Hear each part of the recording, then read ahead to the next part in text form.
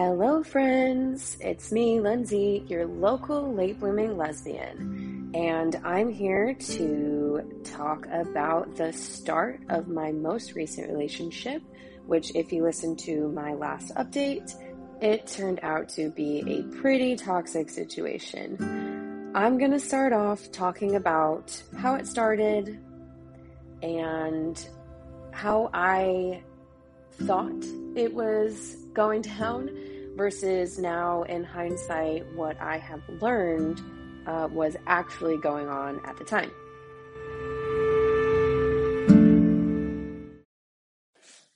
I first met the person who would later become my partner at the CrossFit gym where I worked, and they worked out. It was about a year that I would see them. I was attracted to them. They were kind of mysterious, kind of kept to themselves. And yeah, nothing really came of that. I was a mom. I was at the gym with my child. He was about a year old at the time. And then fast forward a year later, something really traumatic happened to me, and I ended up asking them for help because we had mutual friends and I didn't know who else to call. And they came over, helped me with that situation, and about a week later, they invited me to go out for a drink. It was the first time that I had gone to a bar since my son was born. And at this time, he was about a year and a half old. Um, they had meant it to just be the two of us, but it ended up being a bunch of people from the gym. And then when everyone was leaving, they came up to me and invited me to come over. Of course, I was very excited about this. I was in an unhappy marriage for a very long time, and I liked the attention that I was receiving. I didn't think anything would come of it, but I thought, you know what, why not? My son's at the babysitter. I have this whole night to myself for the first time, and I'm going to enjoy this. So I went to their house and we had some old fashions. We got in their hot tub and we just had conversations about everything under the sun for hours and hours. At the time, I thought it was very romantic. I still didn't really think anything would come of it, but it just was like the perfect mood. There was even mood lighting, there was music. It was straight out of a movie. And even for years afterwards, I would look back and think, wow, we just kind of fell in love that night. There was this unstoppable connection that was growing, and it is what it is. And now look at us. What a beautiful thing. And I would share it on Instagram, thinking that it was this beautiful, special situation.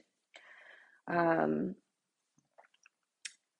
then after that, it was like this person wanted to be with me all the time.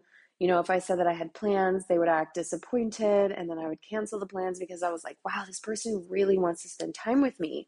They must really think I'm special. And they would say things again, like this was magnetic, this was unavoidable, I was powerless to stop it. Even though you were married and I felt guilty, it was like I couldn't handle not pursuing you, all kinds of things like this. And again, at the time, I was like, I know, me too. Isn't it crazy how it happened? Like it was just meant to be. It all came together. And now that I'm out, I have had a lot of time to reflect on what was really going on. Looking back, everything was calculated, down to the finest detail. For the first year and a half to 2 years, my partner maintained that they hadn't been attracted to me, they hadn't thought about anything, they didn't see it coming. They thought that I, was happily married and straight and wouldn't have gone for them anyway. They had no intentions whatsoever, even when they invited me over to their house. Finally, like I said, a while into the relationship, a very long while into the relationship, they did admit, okay, yeah, I found you attractive. Okay, yeah, I thought maybe that there was something more there. And either way, whether or not they had admitted that, it doesn't matter, because now looking back, it's very clear to me. They calculated, they obviously didn't calculate the traumatic event that happened in my life, but once I opened that door, they calculated inviting me out, inviting me over to be alone, giving me a fair amount of alcohol, which again, I'm an adult. I consented to the drinking. I consented to going to their house. I consented to everything. But each thing was calculated down to the thing that led up to me deciding to kiss this person. They, well into the night, after having, several drinks and lots of conversation, they started telling me sad stories about their past, about their ex-wife, about a girl that they had been infatuated with for several years who just wasn't giving them any answers and things like this. And I remember thinking, wow, this person is so deep. This person is wounded.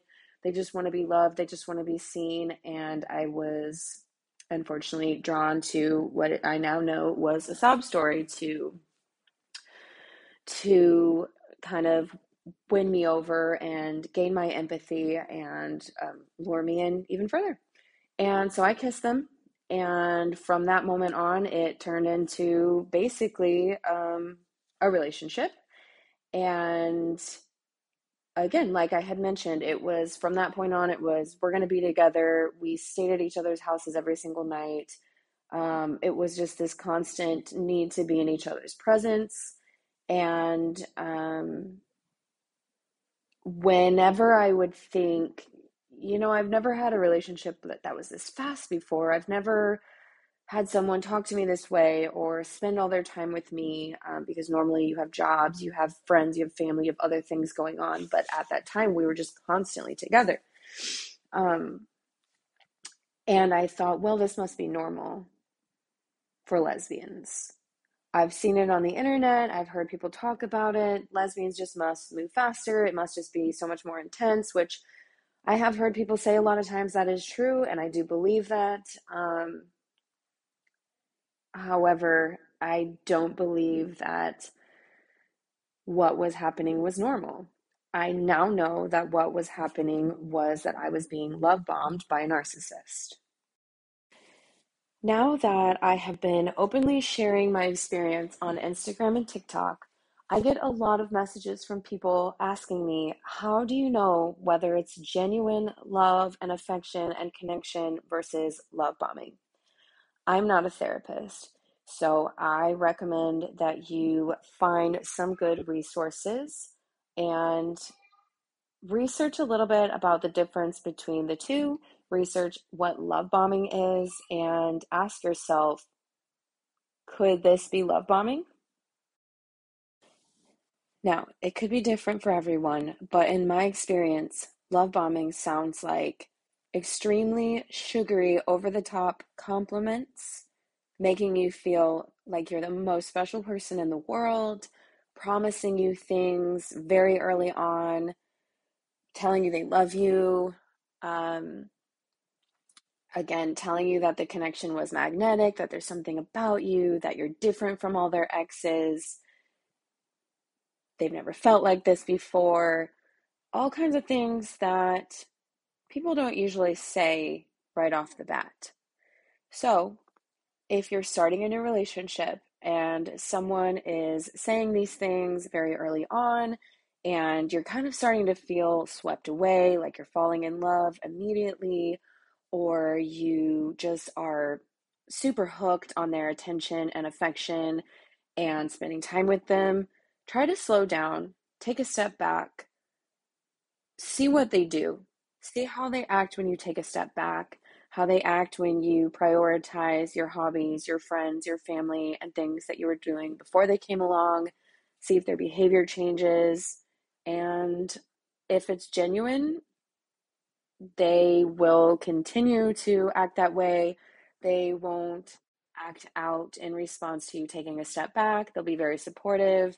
They'll tell you that they understand that you want to take things slow versus saying basically it's now or never.